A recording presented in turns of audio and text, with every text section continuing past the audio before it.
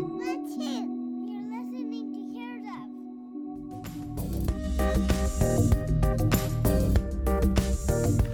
Hello,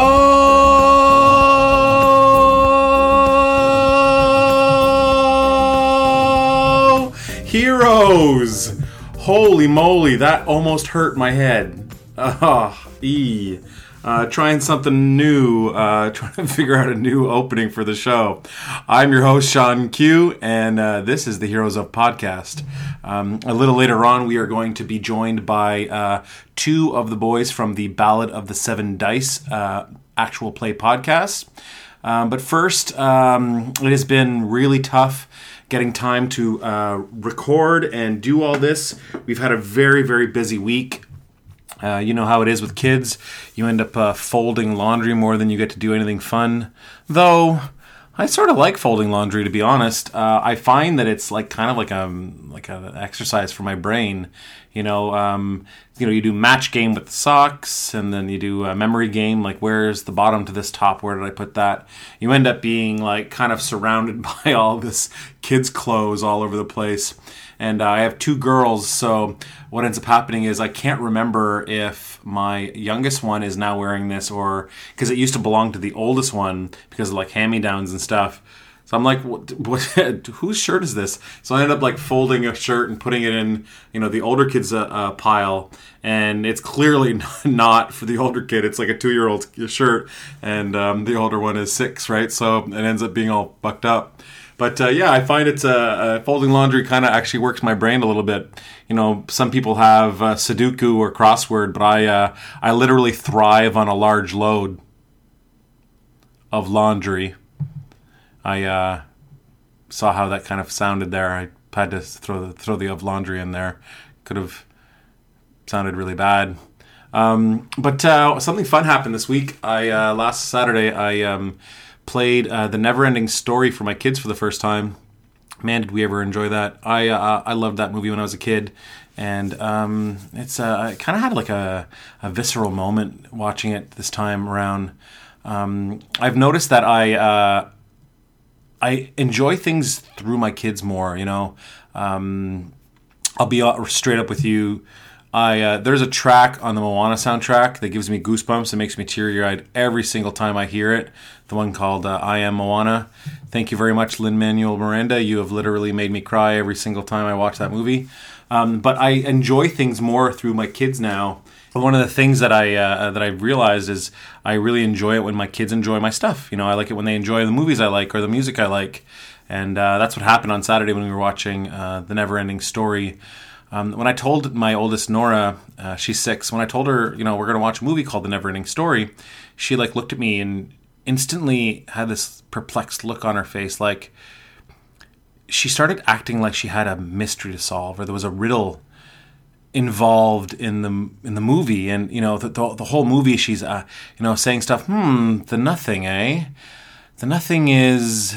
And then she would, let that thought go off and, let it drop. It's almost like she was trying to figure out a mystery, and I didn't tell her there was a secret or a mystery to this movie. She must have, heard the name, The Never-Ending Story, and it kind of speaks to this grander idea.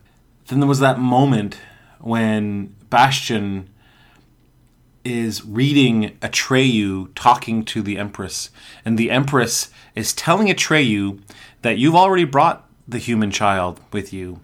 He's sitting there reading it, and there are others watching him read the story of us. My daughter, Nora, 6 years old, turns to me and says, "Daddy, that's us. We're the ones she's talking about." And I'm telling you right now, as I'm speaking it out loud to you right now, I've got goosebumps all over my arm, and I started crying. I was like, "Yeah, honey, yeah, that's us. We're the ones that she's talking about." And then she says to me, "Bastian is gonna name her his mom's name," and I lost it. I was a wreck, man. I can't even tell you. I was so proud of her that she had figured that out. That she knew what was about to happen. And then when it happened, she was so giddy. She was shaking. She was so excited.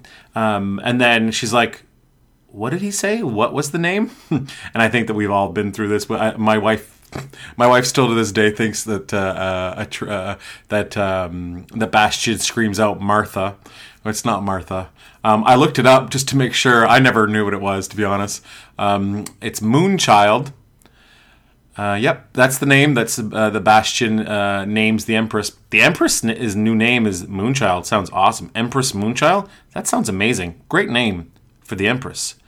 Though his mom, his human mom in the real world being named Moonchild, yeah, definitely had hippie parents. Probably wasn't a professional. She probably worked at like Whole Foods or like basket weaving or us or something. She probably, she probably wasn't a lawyer. Yeah, so the kids really, really enjoyed it. It hits me hard when my kids like my stuff, like my, movies and songs and stuff. And I just wanted to share that with you. And now here's the interview with Lucas and Brent from the Ballad of the Seven Dice. Enjoy. And with me this evening are two of the boys from the Ballad of the Seven Dice actual play podcast. Lucas, the DM. Hey. And Brent, who plays Kelsar, the Paladin Tiefling. Hey, I became a man ever since I learned to poop in the toilet 5 years ago. Okay. Oh, so, did I say boys? Yeah. Oh, I did say boys. I became a man. Oh, sorry guys. How old are you guys? I'm 27. I'm 31. Yeah. I said boys. I'm used to it. I work with people who are all like 40 years plus, so. Yeah, exactly. Sorry, when you can go to the comic book shop and pick up a AD&D second edition right off the shelf when it came out, then you can call yourself a man. Okay, I'll just have to go back in time. Can we talk about endgame stuff on here now? I feel like enough time has passed. Well, I mean, we got our cleric. He does that, right? I mean, he doesn't do it well. Oh yeah, Renan does that. Yeah. You can talk. You can do spoilers of anything you want on here. There's no restrictions. You can totally do a. Garfield was an anime. So I kind of been in contact with Brent for a little while. I think we talked months and months and months ago before I even brought up the podcast thing. Awesome. I had scoped you guys out on Instagram, and I was kind of looking for new podcasts to listen to, and I kind of instantly got hooked and had been listening to you guys for months before I even came up with the idea of getting a hold of you to talk podcast stuff. So, nice. Well, I'm glad you're enjoying it. Yeah, me too. It's weird when we always hear from people. They're like, "Oh, wow, your show's so great," or like they'll say something like, "Oh, I'm really enjoying this," and I'm like, "Oh, people are listening." Like you really enjoy us, like enjoy me bullshitting around, and the amount of care that you're putting into your show and the amount of forethought you're putting into your characters, you got to know that it's touching people, right? I've listened to a lot of these things, and some of them are great because they're a little more bare bones, and some of them are great because they have a lot of production value. And I think what you guys have here is a lot of production value, but also matched with great players and a great story. Oh, thank you. I really appreciate that. Yeah, when Lucas came to me first about this, I was in no matter what, but then kind of as we delved into it and it started playing more as a radio drama, as opposed to a standard D&D game, I was like, oh wow, this is like a lot. This brings something new to the table, kind of thing. It's not just people just playing a D&D game. It's more. No. It's like a live radio drama. And you absolutely nailed it on the head. That your show is transcending what is possible in these actual play podcasts. Yeah, and sorry, I'm talking too much. That's all right. I didn't want to cut you off. I don't do much. So Lucas. Lucas is the one that's made it all happen, so he deserves a big part of that was I wanted to kind of bring the game to life, like how I hear it in my head when I'm telling this story. I see all this imagery. I think of maybe like a song playing or like the sound effects, what would happen, and so I started listening to a few other podcasts. I think the first one I started off with was Cthulhu and Friends, and that, of course, as you can tell with our story, I love the Lovecraftian cosmic horror. And Right. so I got hooked, and I started thinking, oh, I could do a campaign about this stuff. And as I was writing the campaign, naturally, when you listen to one podcast, you end up listening to so many. Right. And I started listening to more of them, and I was like, no, we're gonna do this. And I did my monorail pitch and managed to rope 4 people in. Tell me you had a musical number attached to it. I felt like I did at one point. Like there's a few of our members. I mean, they really enjoy it now and they have a lot of fun. But in the beginning, oh boy, there was a a lot of hesitation. Like Lucas, I don't know. Like I enjoy the game, but I don't want to do this. I'm like, yeah, no, that's cool. But like, listen, what if we just did do it? And I'll edit it and it sounds great. And they're like, you're gonna get sick of editing. Joke's on them. I'm unfortunately hooked. Right. Yeah, you mentioned your Lovecraftian leanings. It definitely turns the Forgotten Realms up on its head a little bit. I really like that. Yeah, I've been playing D&D since like grade 8. So I've been playing for I think close to 15 years now, and we always played in the Forgotten Realms. There was a couple of years that we've dabbled here and there and things, but for the most part we played here. And so I decided I wanted to blow it up. So I came up with this story. Well, you're doing something special in Forgotten Realms too, which is it's special, but it's something kind of obvious. The Forgotten Realms have always, to me, been, and I think it's always been like this. It's a place where people from other realms come and they get kind of sucked into the Forgotten Realms. Yes, and it's kind of a trope of the Forgotten Realms that gets really underused. And you're using it as kind of like a vehicle for the whole storytelling thing that you're doing. Yeah, that was the big thing I wanted. Part of it was to give my players just full creative freedom to do whatever they wanted with whatever character they wanted. That was a mistake. No, I think it turned out really well. Kidding. I mean, Ronnie, but yeah. But with the whole thing, I agree. I always remember reading in Forgotten Realms novels, there'd be like a wanderer would come in and he's from a different world and he has all this different knowledge. And I always thought those characters were the coolest. Yeah. And I was like, what? There's planes and planes and planes of existence out there. Why isn't anybody coming in there? And why isn't anyone just using this backwater world that barely has any advanced tech? Why don't they just use this as their battlegrounds instead of ruining their own world? Yeah. Yeah, no, it's perfect. It reminds me a lot of Rifts. Are either of you familiar with the role playing game Rifts? I'm familiar with it. I wanted to play it, but I couldn't get a group together at the time. Yeah, it's very very much the same idea, right? You can bring any character you've ever played into the Rifts world, and you would just change the character from a D&D character or a Star Wars character or what have you, a Vampire the Masquerade character, and you would change it to a Rifts character, and that whole world is literally, like you said, a battleground for all these characters to fight in, and it's just fantastic. Oh, that's awesome. I've never played a role playing game in my life. Is this your first role playing game, Brent? No. In terms of tabletop, yes. I've played. Like I've always known about D&D like my whole life, and I just never. I don't know. I think it was just more of a personal shit. I was just like, I don't know. It's like I didn't. I was more like identity crisis thing where it's like, oh, I want to be part of the cool kids and this isn't part of the cool kid thing. I'm just like, it was that extra level of nerd that people were afraid of. Yeah, and it really that I like how the stigma has changed though recently, because it's not about that. It's not a taboo thing to do anymore. The stereotype is kind of like changed. I mean, it when people think Dungeons and Dragons now, they don't think of the stereotype like a bunch of nerds living in their mom's basement and they're in their 40s and all that. It's like, no, these are just people who want to express their creativity, and it's been an excellent tool for me as an actor to use, because like part of acting is creating a character, living it, as well as improv. So I'm glad that has changed over the years. I think that has a lot to do with the community being able to communicate over the entire world, right? Like Mhm. as advent of social media over the last 2 decades is what makes this possible. I think we can literally do what we're doing right now. You guys are in Winnipeg, I'm in Ottawa, and we can talk about role playing and do a podcast of it. Like, how fucked is that? Yeah, no, definitely. It blows my mind. There's one I listen to, the Backwater Bastards. Uh, they have players.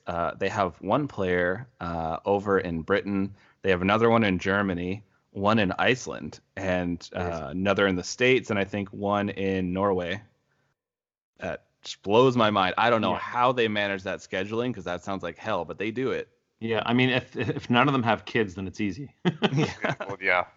I wanted to let's dive a little deeper here into how you guys started in D&D. That's one of the main reasons why I'm doing this podcast is to find out where everyone started their journey. Like I've been using this weird saying your personal D&D story. I feel like it's too hallmarky, but I guess I have to go with it now. But you slightly touched on it there, Brent. If this isn't your first D&D, when was your first D&D game?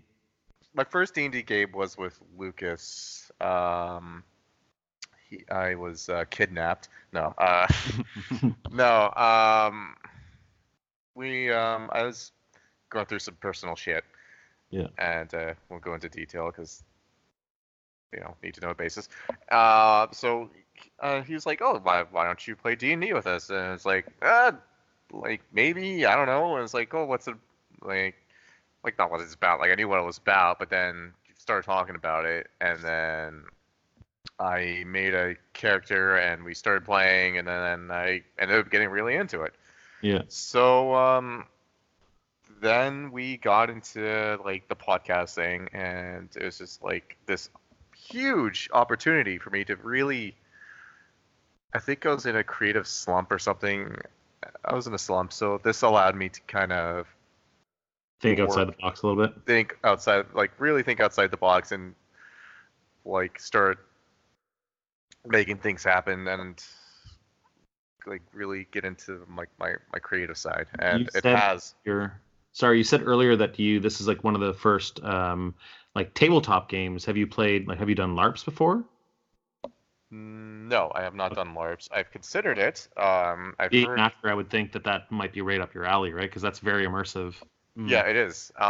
It's just a matter of having time. I have a very, very bad schedule, like all the time. But yeah, I still make time for the game though. Despite it I being did the same thing. When my wife and I got married and we started having kids, I said to her, like, I'll give everything up for my family, but I'll never give up role playing. Like I'll do it till the day I die. I gave up tennis and I gave up, golf and being in a rock band and ball hockey and all the different hobbies I did. I gave them all up, but I'll never give up rolling dice. I'll do that till the day I die. It's too addictive. My dream is to win the lottery and then be able to build a retirement home just for role players to live in. So when we all retire, we could sit there and people can serve us food and then we can just fucking game all day long. Okay. Well, if that does happen, I'd like to get in. Well, I'll probably be dead by the time you guys retire because I'm so much older. So now the jokes flip back on me now. So. But what about you, Lucas? How did you start into the D&D game?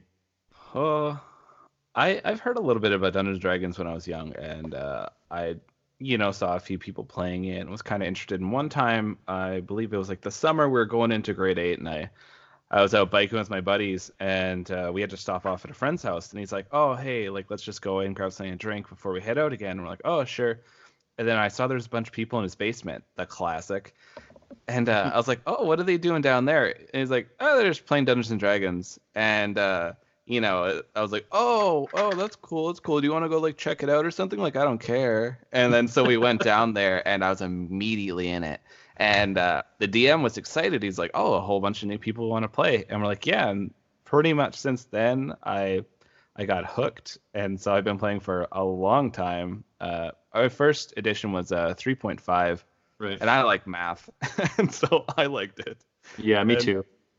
It was good. I love the customization and how many books there were to read because I loved reading. So I would just sit there with these mounds of books and just go through them. And I think after learning to play, it was just a couple months after I was already DMing and trying to get my friends all into it. Yeah, it's the natural progression, right? To just wanna play, but to also wanna, as you're playing a character, you're thinking, oh, I would do this differently if it was my game, and then those ideas start piling up, and you're like, I guess I have to run a game. Yeah, I feel like there's always one person in the group when you get a new group of players, and then one of them starts thinking about DMing, and it slowly becomes more and more until they just start, and then you get the DM a break. Yeah. Mm-hmm. I remember I was just like, oh, I'll buy some dice and the player's guide, and we'll just leave it at that. A year later, I have a fucking 3D printer, and I probably dropped like over. Yeah, that's hardcore. In. I've like dropped over like a grand into this, but I don't regret it.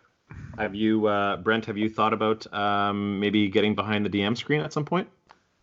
I don't want to say too much, but I have talked to Lucas about things that might be possible one shots or something. We've got things brewing for the we can future. Edit this part out if you want. Yeah. You don't have to say anything. You know what? Keep it a secret. It's all good. Yeah. I'd rather be surprised because I'll be listening, so I'd rather be surprised. Appreciate it. Yeah. Things. I'm writing stuff. Let's just say that I'm writing stuff that's Instagram exclusive. Yeah. I have stuff written. It's just a matter of me not being a wuss and just being like, I'll just fucking do the thing already and just put it online, and that's kind of what's holding me back. Yeah, I feel like that a lot of the times when I'm like coming up with new ideas for my group, and I'm like, there's this constant tug of war of wanting to keep things secret and just tell them all the story right away because it's just so cool, right? I have that problem now too, where I have all this story that not only can I not tell my players, but I can't tell anyone listening to the damn show. So I feel so locked in. You do have anyone close to you like Oh, my wife. I constantly tell her everything, even if she's she helps me write up some stuff. She comes up with some characters, some cool concepts and stuff. So she's actually into it. Yeah. Then I will come home and be like, all right, so here are all the things I thought. And she's like, no, we're going out. I'm like, okay, but wait. And then I'll just unload all this stuff. So I have a few actual technical questions for you before we get into like the story stuff. Yeah, definitely. Do you guys do you play online with each other? Yeah. Yeah. Okay, yeah. Because I think I can kind of tell when I'm listening to the show that it sounds like you're not in the same room. But that doesn't necessarily mean the chemistry is not there. It just, I can kind of tell because everyone's voice sounds slightly different because of probably different mics and stuff. Yeah, I also have to edit out their background noise because they all have different environments. We do also have an in-person game. It's not in the podcast. It's just kind of one that we do off on the side for fun. Same players? Yeah, we got a lot of the same players as well as some other friends that we have that drop in. It's kind of like a casual like drop in if you can make part it. Part of the 7 Dice company, you know. Yeah. That's cool. So then you guys don't play since you're all in individual offices or bedrooms or what have you. You don't actually play with minis. You play Theater of the Mind then. That's right. Right now. Sometimes I have like a map or something, like a Roll20 map, and that's only for when it gets kind of complicated combat, a lot of enemies. But for the most part, yeah, it's all Theater of the Mind. Right. Yeah. Right. Right now, though, I think we do have plans to expand upon that, though.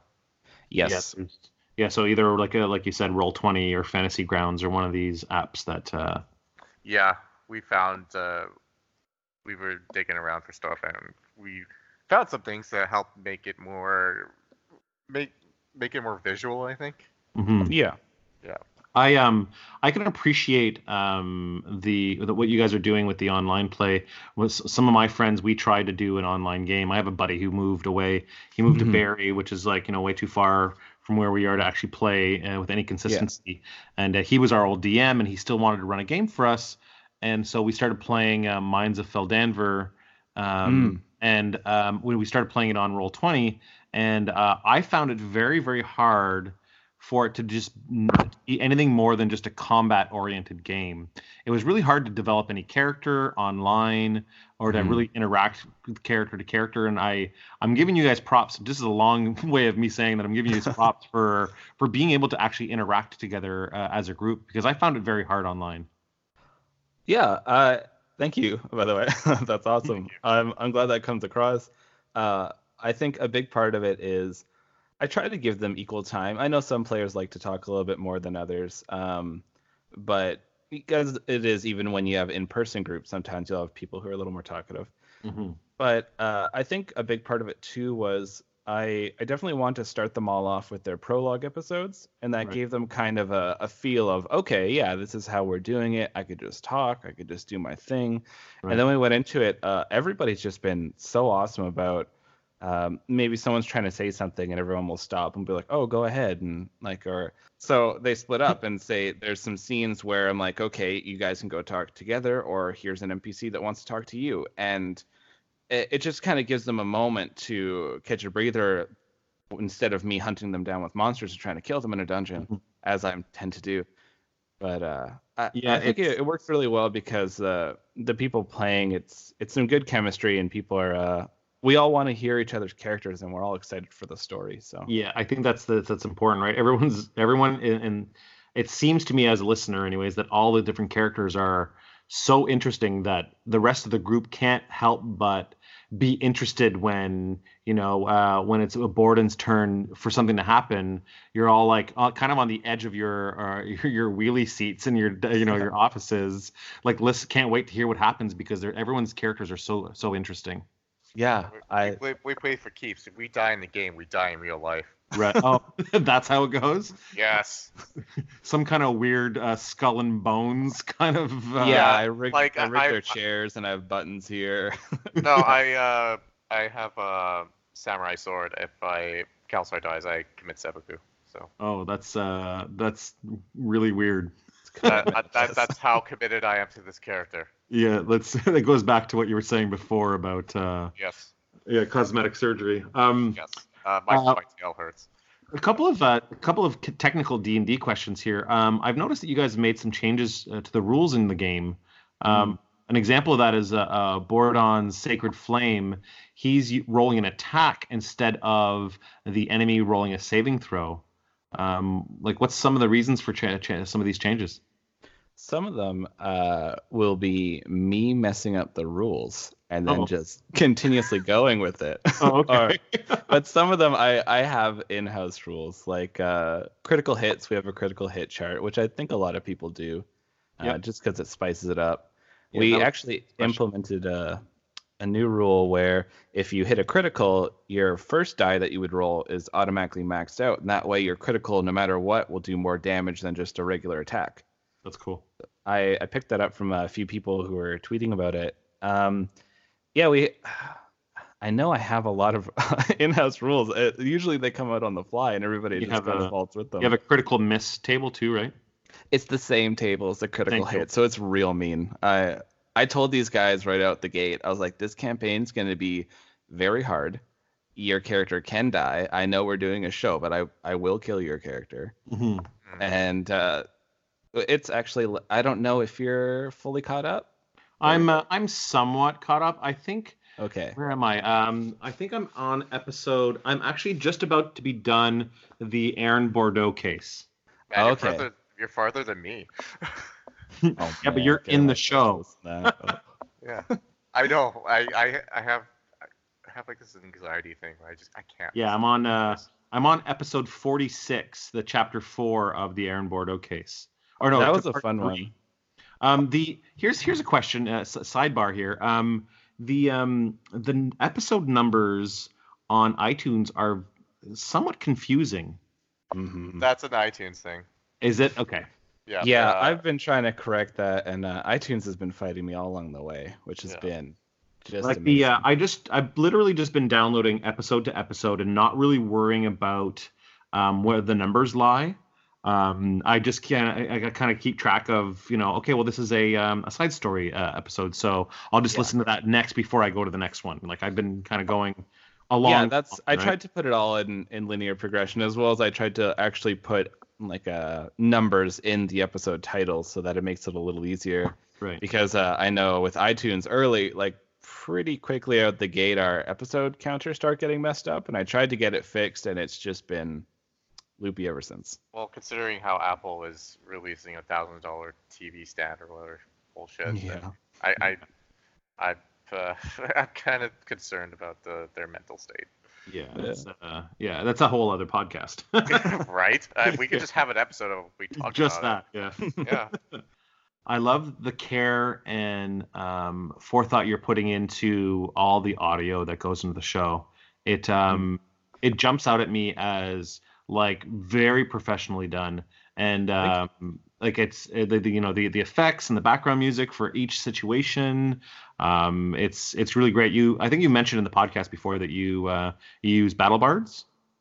Yes, I use battle bards. There's a few other sources I pick from. I also do a lot of Foley work for the attacks and effects. Okay. So, for instance, the early episodes when they're all receiving their symbols and their hands are getting crushed, Right. that is me breaking up a lot of celery and then later using it for a stir fry. Nice. Celery's That's great. That's great that you're expensive. doing your own stuff. Yeah, it's been a lot of fun actually. I never realized this would be a thing I'd be into, and it wasn't until I actually started doing it I realized how much fun I have doing it. It kind of goes back to what Brent was saying earlier about it being a radio drama, and this is Yeah. like going back to bare bones radio drama stuff, right? Yeah, well, Yeah. yeah, because back then, like when it was just radio, like they had like you just didn't have that technology. You had Right. to make the sound effects yourself, like the closing door and the shoe step. Back at home, I did with a bunch of other actors. We did something like that, and it was the Maltese Falcon that we recreated through all that audio, and that was a lot of fun to do. And What it a makes- great story. That's a great story to do. yeah, and I played Gutman, but that's not about me. But yeah, I'm such an actor. Let's talk about Gutman. One of the things I could say about the editing, I think it's because a lot of people are like, oh, I want to start up a podcast, or oh, that sounds really cool, let's do that. And 100% do it, sounds rad, get in there. The editing takes a long time. And I think that's the thing that not a lot of people realize until they start. When I first started, I was using Audacity, and that was a trial of its own. But it was great to use as training wheels, especially since it's free. But it was taking me, especially with the music, with the sound effects, adjusting the audio, I'd probably spend maybe 12 to 16 hours on an episode. Yeah. So it it's was pretty- taking a long time. And Yeah, it's really crazy. yeah, and so it was quickly catching up. And thankfully, Dave from Four Orbs, another fantastic actual play, he messaged me and he's like, hey, I keep hearing you're using Audacity and it's slowly killing you inside. Let me share it with you, this other editing software. And so I started using Reaper, and I can get an episode cut down in, I think, like 8 hours. I can get like the sound effects and everything. So saving 50% of that time for my life That's sounded crazy. rad. Yeah, no, that's perfect. I mean, I barely have any time to do the editing for this show, and I'm not adding anything to it. It's just editing voices. That's it. And Yeah. I mean, with family life, I just don't have the time. But like so right now I'm just doing interviews, and then I'm going to stop doing interviews, and then the nights when I'm normally do the interviews is when I'll be doing the editing, so the episodes will like kind of slowly trickle out or whatever. But I can just imagine.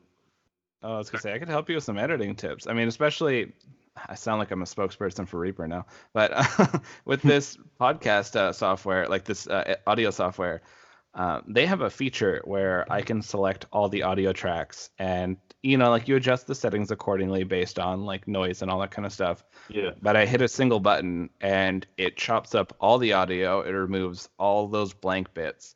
And then I have another button I can press where it adjusts everything to the left and right to actually set it up with enough room for a breath between each new person talking. Oh, So cool.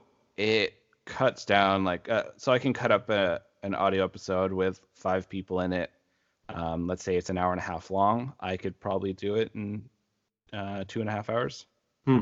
This Our, episode of Heroes of Akartha has been brought to you in part by Reaper. I Reaper, love the sharing. And editing's- If we could Software choice. if we could get anybody to be a sponsor on the show, like that would be fucking awesome.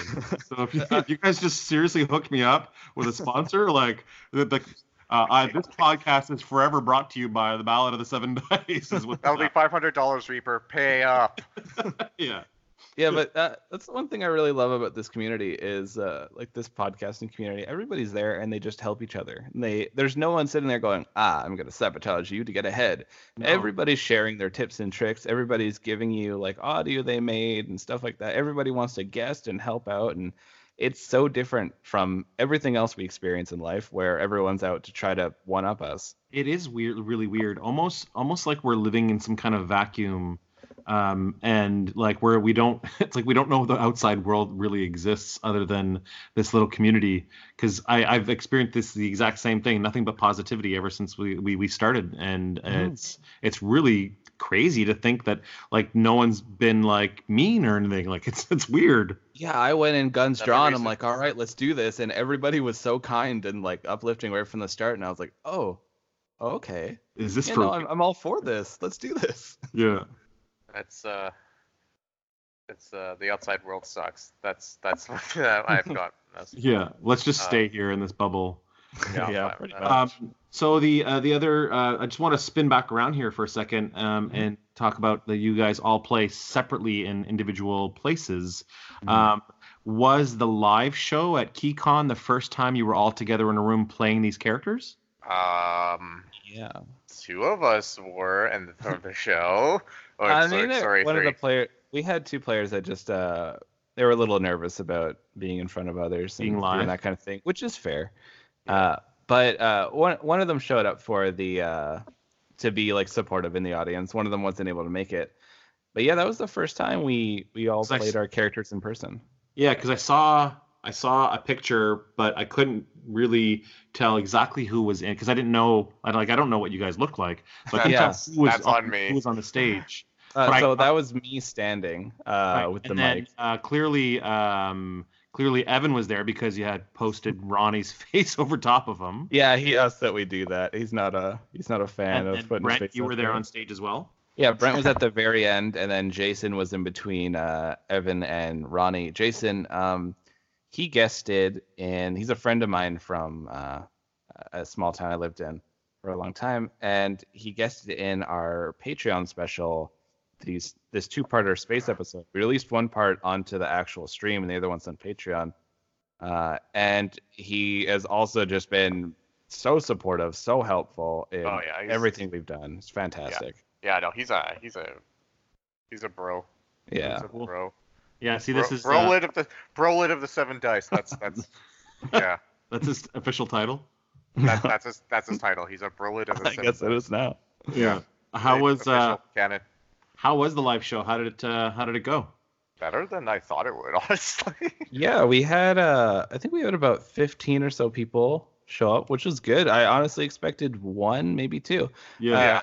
And everybody was laughing. They're having a good time. We got a lot of questions at the end. There's a lot of people that were really interested. We were handing out stickers and stuff, and I felt so positive from it. I was ready to go again. I was like, hey guys, let's go do this somewhere else. Yeah, that's awesome. Why not do it? Why not do it as many times as you can? I mean, did KeyCon like having you there? Will you do it again next year?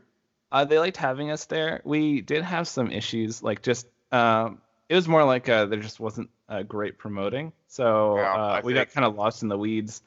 And so we figured the next time we do this, we might hit up like a pub or something where they have the setup, the stage, and some mics, and then we can do that. And that's cool. There's plenty of people who would love to show.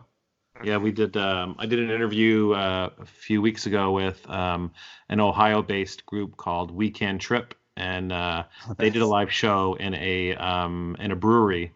And they said the same thing. They had a great time, and the brewery is a perfect place because people were drinking and getting into it, right? So yeah, that's exactly it. And people will just come for a drink, pay $5-10 a ticket, doesn't really matter, and then they just sit down and do their thing. You could legit set the actual adventure in a bar, which would make it even more immersive for the. That is where audience. we usually set our one shots and our holiday things. It always starts off at a bar of some sort. I mean, most it never ends well. starts in a bar, right?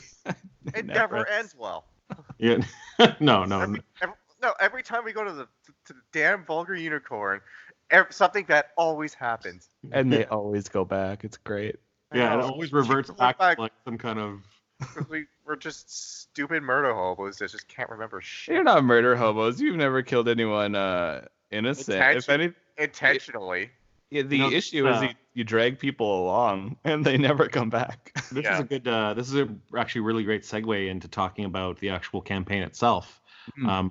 Like I said, I'm not fully caught up, so I won't really be asking questions about anything that's kind of closer to the end or whatever. Sure. But I do have some questions about what's going on in what I'm listening to, if you guys don't mind. Yeah. One of the first things I want to say that the this whole Dear Traveler shtick, it really works for me. Oh, that's good. I love that there is like a layer on top of the show that's like a story within a story. It's like the D&D podcast version of like the King Killer Chronicles. Like there's a story being told within a story, and I really like this. I think that there's like I don't know if you're meaning it to be like this or but it's really great. I did want to make it, especially since it was Battle of the Seven Dice. I wanted to have it that somebody was telling you something that's already happened, Right. and so it's like a retelling of it. And I was like, oh, one of my favorite characters is this bard Wing over Gimbal, who's super full of himself. Perfect. Yeah, Yeah. that's My awesome. my concern is like, what if we like die, all of us like completely screw up, and then it's like, well, then that story would never have happened, right? Will he be telling the story how it is, like as it goes along? Brent, you don't listen to the show, and so he retells it like as it's going along, right? And it's almost like he's remembering bits, and I've been busy. yeah, and then going like, oh yeah, I can't believe that happened in this episode, and he's like, but of course I already knew that. Yeah. As an outsider listening, I would assume that he would, if you guys TPK'd and just all died, which I don't think is going to happen, but if it did happen, which it can, he would just literally say these heroes died, and you know the story continues because there are other heroes that are needed to fight the big bad or whatever. So eventually, other heroes will come about. You guys just sucked and died or whatever. Yeah, right? they were one part of the story, and there's many more parts to it. He would And just dust like Thanos dust style, just Infinity Yeah. Gauntlet snap. Just snap it and then done, right? Yeah. Do Brent and do you guys know of the side stories that happen, or do you actually have to go back and listen to them to know what's going on? Yes. No. No, I well, Kalsar wouldn't really know the side Nope. stories. But you, as a player, do you like to are you informed about any of the side story stuff, or is that really just for us, the listener? I think it's really just for the listener. I am involved in some of the side stories, as Like different recording stuff, yeah. in terms of other characters. So I have like some idea of it, but not like. I like to keep myself surprised, Right. because that way I can't pre-plan everything, and Of also course. that I'm lazy. No. Well, you don't want to really know any of the motivations of any side villain stuff without, Yeah. you know what I mean? Like it would kind of take you out of it a little bit. Yeah, Mm. well, that way, because like as an actor, you can't pre-plan everything, because if you Mhm. pre-plan everything, then it's gonna play off like it is pre-planned. So, like, at least in terms of life, of if you're doing like film or theater, Mm-hmm. like you have the whole script to you, but and you're basically like only supposed to really know what happens to your character. Right. But like you, like as the character, he's only going to know what's happening in that moment and what's happened before and all that. But as an actor, you're going to know everything else. So you have to separate yourself from the character and the actor to be able to do that, and it's not easy. Yeah, no, of course not. And it's obviously not easy with this stuff too.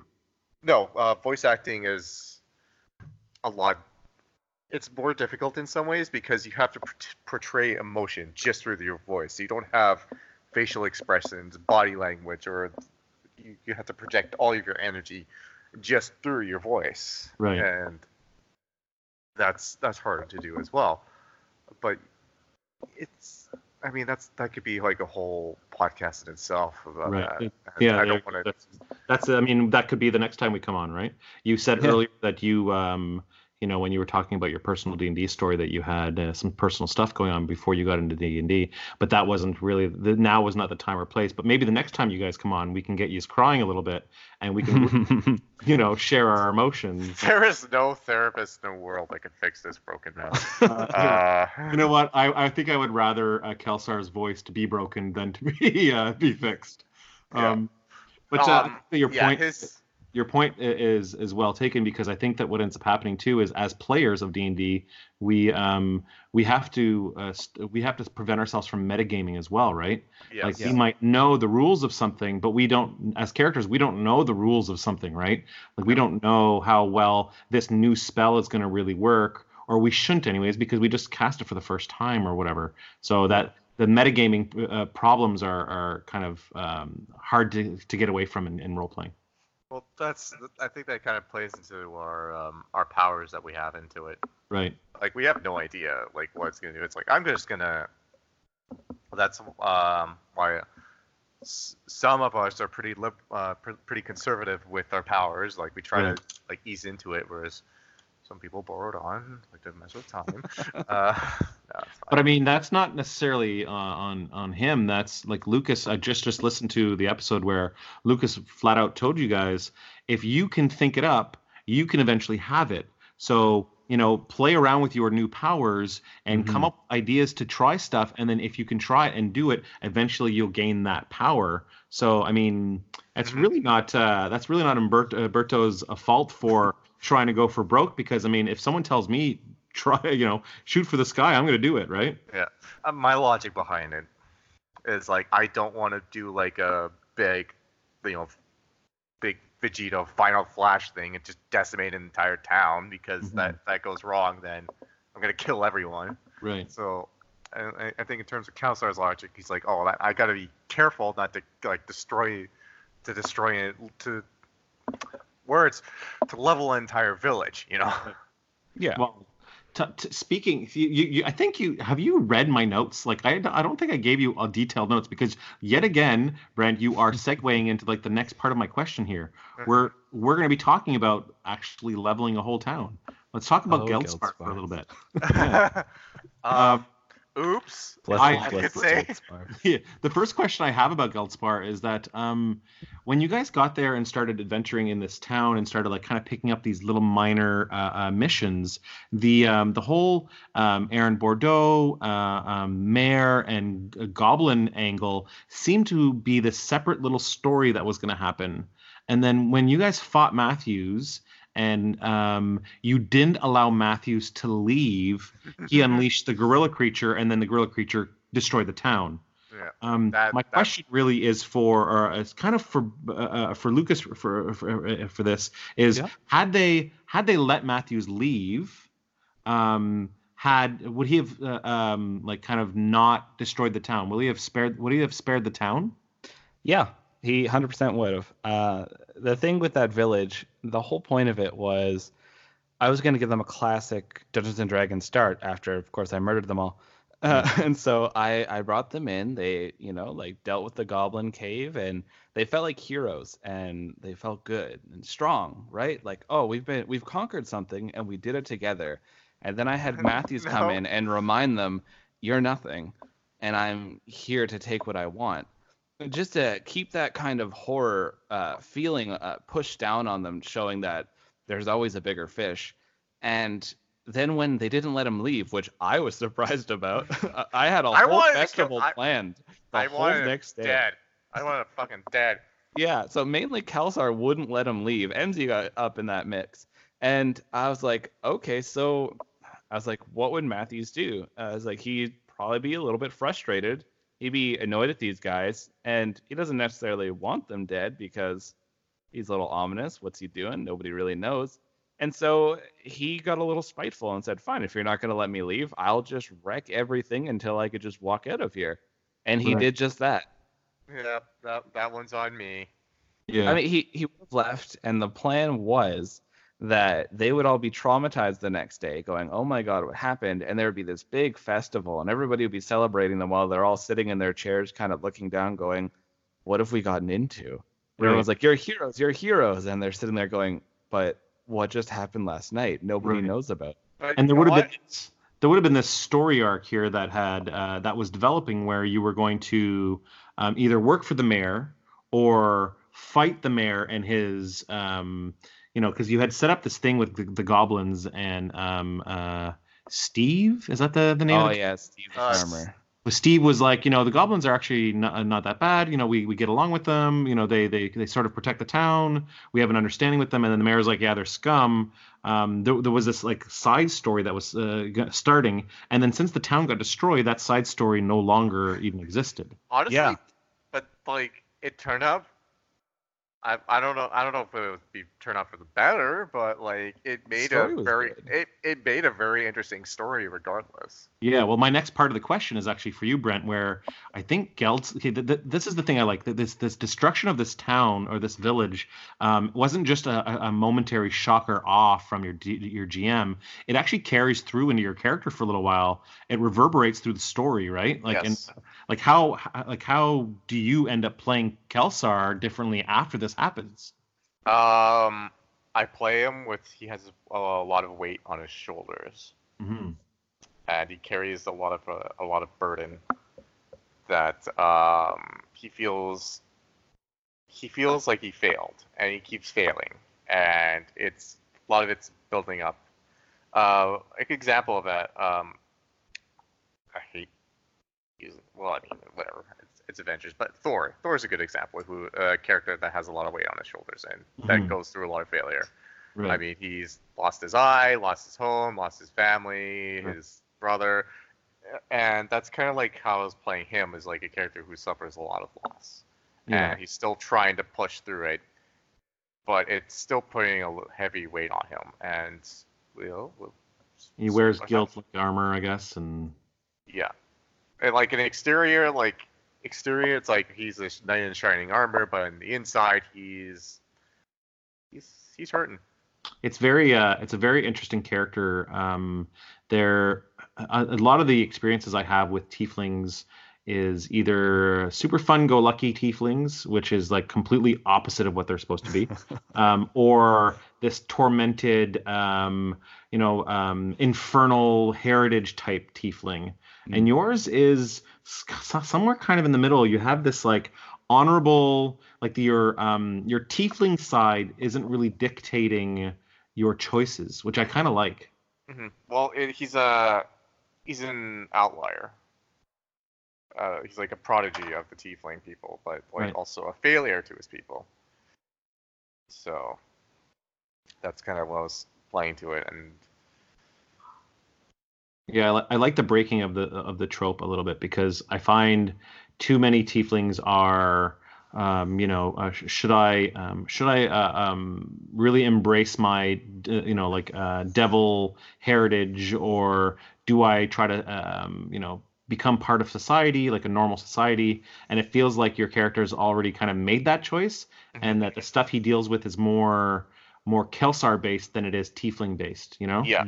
Honestly, I made the Kelsar without knowing anything about tieflings or their background. Yeah. So it kind of worked in my favor, honestly. So I think Uh, a lot of that story-wise can lead up to. I mean, Kelsar had a real bad upbringing. He was Yeah. not a fan of his people, and then when he was brought into this order, no one, well, maybe a couple, but for the most part, nobody talked about him being a tiefling or his difficult choice. They just said, "Here's your sword. Get to training. You Right. need Yeah. to get this done." Yeah, it's Yeah. nice. It's Yeah. nice that they don't see the horns and the skin. They just see a potential defender of the faith, right? Yeah, they're very progressive. You We know. only get hints of his upbringing at first when we see the vision the vision dream of you and your mother in the forest. I don't know if there's been more of it, but that's the only taste of it that I've had so far. You'll get some more. Yeah, Uh, I have so much planned for him, and I'm really excited for it, and really hoping that everyone loves it. and this is when He handed me basically this as a DM, when a player hands you that golden backstory, and they're like, "You could do what you want with this." I was like, "Oh, all right." amazing, yeah. Yeah. The downside of that is that he's becoming a fully realized person, not just for you in your head or your DM or your party, but for other people listening. Yeah. So if Mhm.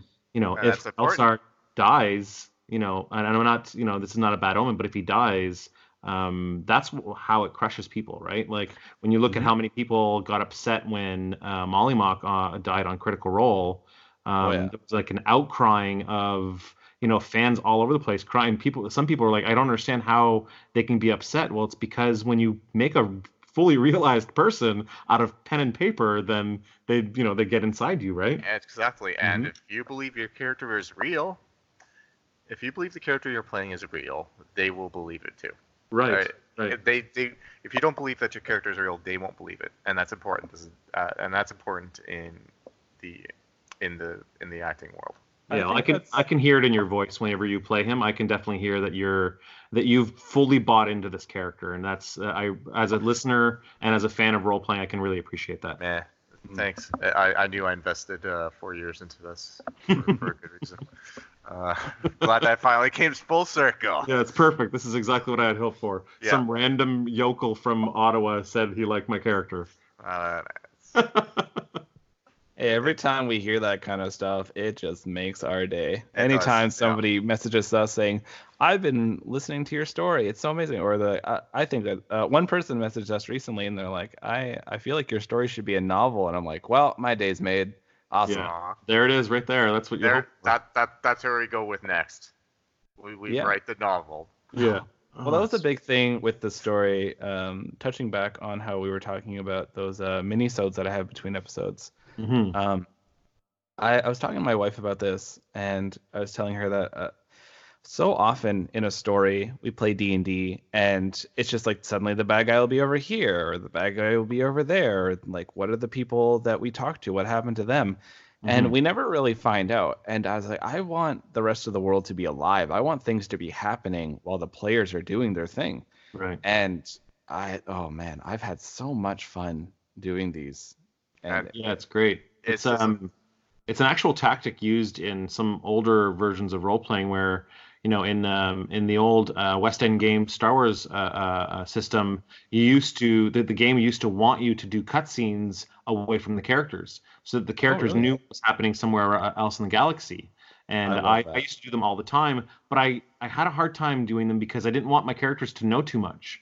Yeah. So what you're doing with your podcast is absolutely brilliant because you're doing it for me, not for your players. You're doing it for the listener, so we know what the cutscene's all about, but they don't necessarily need to know anything. no. Exactly. And I feel that often the villain never gets enough time to, you see a villain, they're evil, they've done some evil things, but what about the rest of them? And in a movie and a TV show, we get to see those moments of like what made the villain, or what was the villain before this? We have one cut scene up ahead, and it's one where Dorum is actually reminiscing. She's having a dream of a time that she spent with someone close to her, and it just shows she wasn't a person that just goes around murdering people to have a good time. Right. There's a that's person what- in there. And that's what makes the best villains is the ones that you humanize. Right. Yeah. Well, look at Thanos. Not to get back to Avengers again, but Yeah. the Here's best the thing. part of Infinity War was What's Thanos. that? Yes, because he was such a good villain. Because he was. Because what he did made sense, and Yeah. what he was saying wasn't wrong. It Yeah. wasn't great on the ethical scale, but on the logical scale, you're like, yeah, he's 100% correct. And They're we got not to going to spend last. we got to spend time with him too. Like we actually, he was literally the main character of that movie. Yeah, he was, Yeah. and it wasn't about if like, and what made Infinity War good is like it wasn't about like if the Avengers were going to win. It was about if Thanos was going to live in the end. Right. Mhm. Or And- whether or not he was going to make the hard choices to be able Yeah. to complete what he wanted to do as Yeah. he saw as his And- life and goal or that's- whatever. That's what makes it so much better, and I hate what they did to him in Endgame, but Yeah. Yeah, Uh, I agree. that It was was that was a little weak, but overall, I mean, I know that this is turning into an Endgame review here, but Yeah. I actually really liked what they did with Endgame. I'm a big fan of the Ocean's 11 heist team was up. Yeah, I kind of like that stuff. So there's But- a lot I liked, but what I mean, I don't want to get too off topic either. Yeah, I was gonna say to loop Yeah, it back. that was a big point. I wanted realistic villains, and I wanted reasons behind every villain. I didn't want people just to go, I'm evil because I'm evil. Yeah, Right? those are Even boring. some of the most insane characters that we've had come in recently, we've been explaining why they're doing this, and it's been cathartic as a DM to get that out there, and it's really nice to see it reflected in people listening. Yeah, you're walking a nice line between giving your villains motivation and keeping a fully realized motivation from us because we don't need to know everything. Because if we knew everything, then there'd be no surprise. Right. Yeah, exactly. And that's part of it is the most important thing to get the audience to ask the one question, what's that about? Mm-hmm. What's that about? And Yeah, if you what's get going on there? Yeah. yeah, because that's how you get them to keep listening or watching. Yeah. Mhm. Yeah, I think that the main reason why I mean, there's twofold. One of the main reasons I'm still listening is because I have this podcast to do with you guys. But if I wasn't going to, I'd still be listening because I'm very curious, one, how you guys are going to develop your powers, and two, how all the little tidbits that have been left behind for us, all these little like clues, how they're all going to kind of come into play with the grander story. I'm a fan of the long con. You will see it. Good. I'm totally down. For my powers, I'm just gonna rip off Dragon Ball and just do Kamehameha Blast. Yours is the fire stuff, right? Yeah.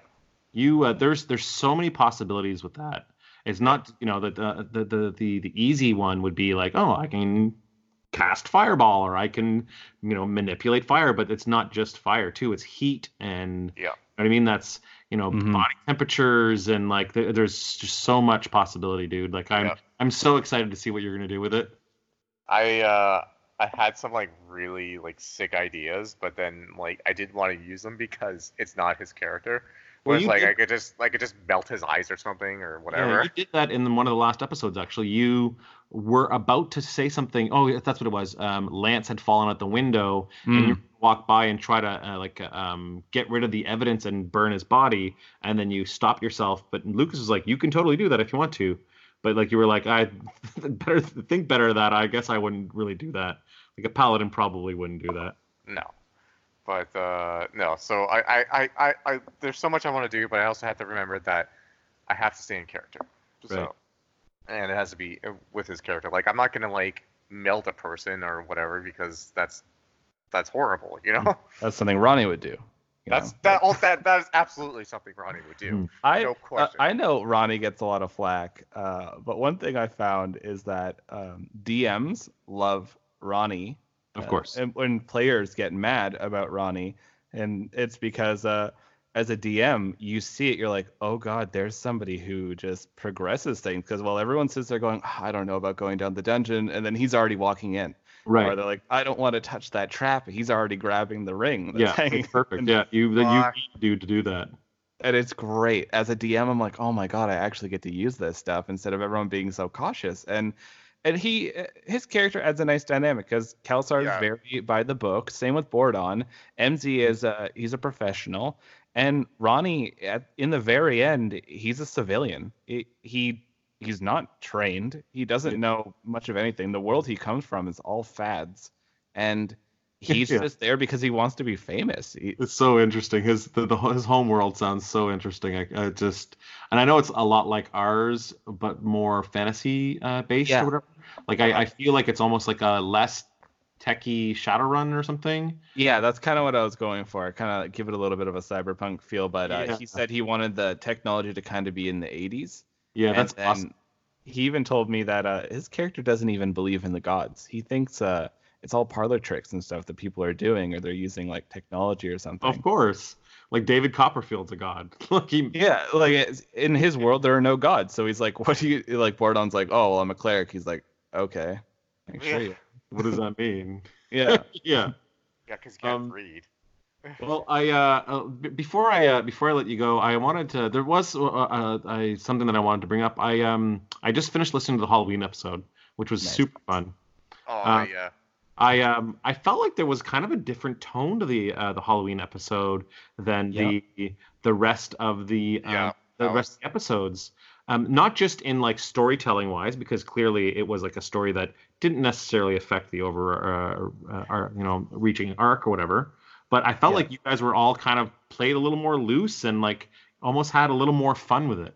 Yeah, well, because this was like, oh, I don't have to be in absolute character. I have more freedom. I'm gonna do whatever the fuck I want.